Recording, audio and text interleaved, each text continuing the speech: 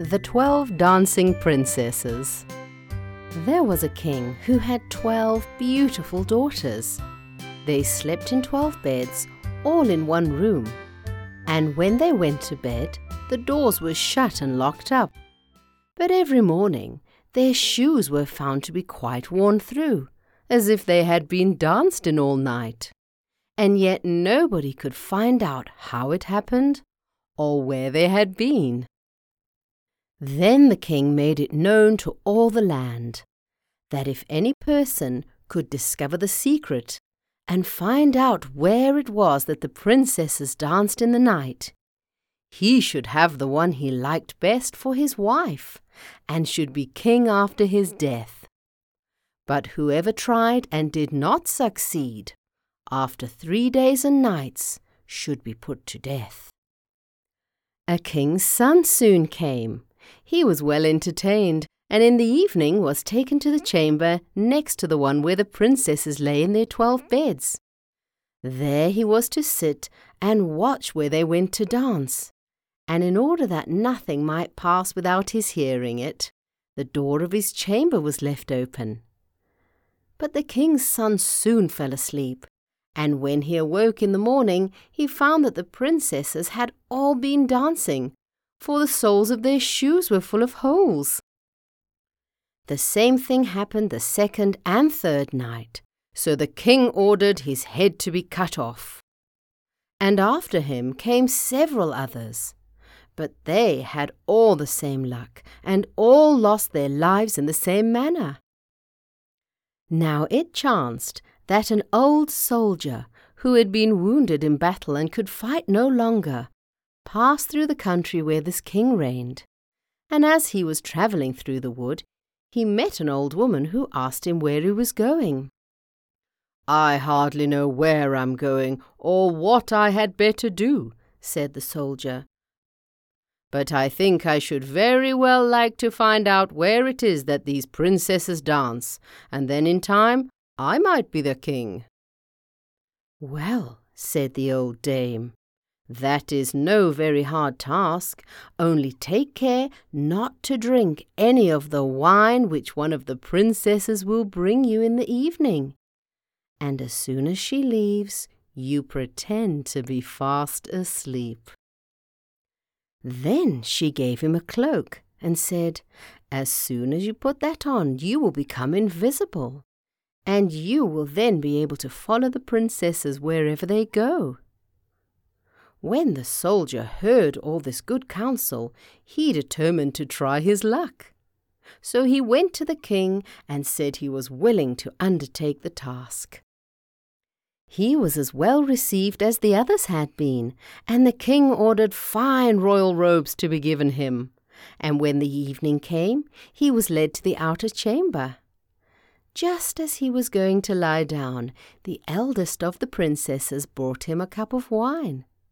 But the soldier threw it all away secretly, taking care not to drink a drop.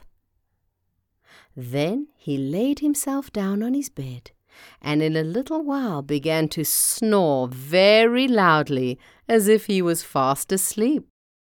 When the 12 princesses heard this, they laughed heartily, and the eldest said, "This fellow too might have done a wiser thing than lose his life in this way." Then they rose up and opened their drawers and boxes and took out all their fine clothes and dressed themselves at the glass and skipped about as if they were eager to begin dancing. But the youngest said, "I don't know how it is. While you are so happy, I feel very uneasy. I am sure some mischief will befall us." "You simpleton," said the eldest. "You are always afraid. Have you forgotten how many kings' sons have already watched in vain? And as for this soldier, even if I had not given him his sleeping draught, he would have slept soundly enough." When they were all ready, they went and looked at the soldier, but he snored on and did not stir hand or foot, so they thought they were quite safe. And the eldest went up on her own bed and clapped her hands, and the bed sank into the floor and a trapdoor flew open. The soldier saw them going down through the trapdoor, one after the other, the eldest leading the way, and thinking he had no time to lose, he jumped up, put on the cloak which the old woman had given him, and followed them down. But in the middle of the stairs he trod on the gown of the youngest princess, and she cried out to her sisters, "All is not right! Someone took hold of my gown!" "You silly creature," said the eldest, "it is nothing but a nail in the wall." Then down they all went, and at the bottom they found themselves in the most delightful grove of trees, and the leaves were all of silver and glittered and sparkled beautifully. The soldier wished to take away some token of the place, so he broke off a little branch, and there came a loud noise from the tree. Then the youngest daughter said again, "I am sure all is not right. Did you hear that noise? That never happened before." But the eldest said, "It is only our princes who are shouting for joy at our approach." Then they came to another grove of trees, where all the leaves were of gold, and afterwards a third, where the leaves were all glittering diamonds. And the soldier broke a branch from each, and every time there was a loud noise, which made the youngest sister tremble with fear. But the eldest still said it was only the princes who were crying for joy. So they went on till they came to a great lake, and at the side of the lake there lay 12 little boats, with 12 handsome princes in them, who seemed to be waiting there for the princesses. One of the princesses went into each boat, and the soldier stepped into the same boat with the youngest. As they were rowing over the lake, the prince who was in the boat with the youngest princess and the soldier said, "I do not know why it is, but I am rowing with all my might. We do not get on so fast as usual, and I am quite tired. The boat seems very heavy today." "It is only the heat of the weather," said the princess. "I feel it very warm too." On the other side of the lake stood a fine illuminated castle, from which came the merry music of horns and trumpets.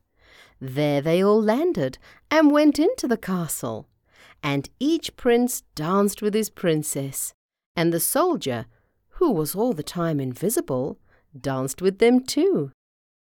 And when any of the princesses had a cup of wine set by her, he drank it all up, so that when she put the cup to her mouth, it was empty.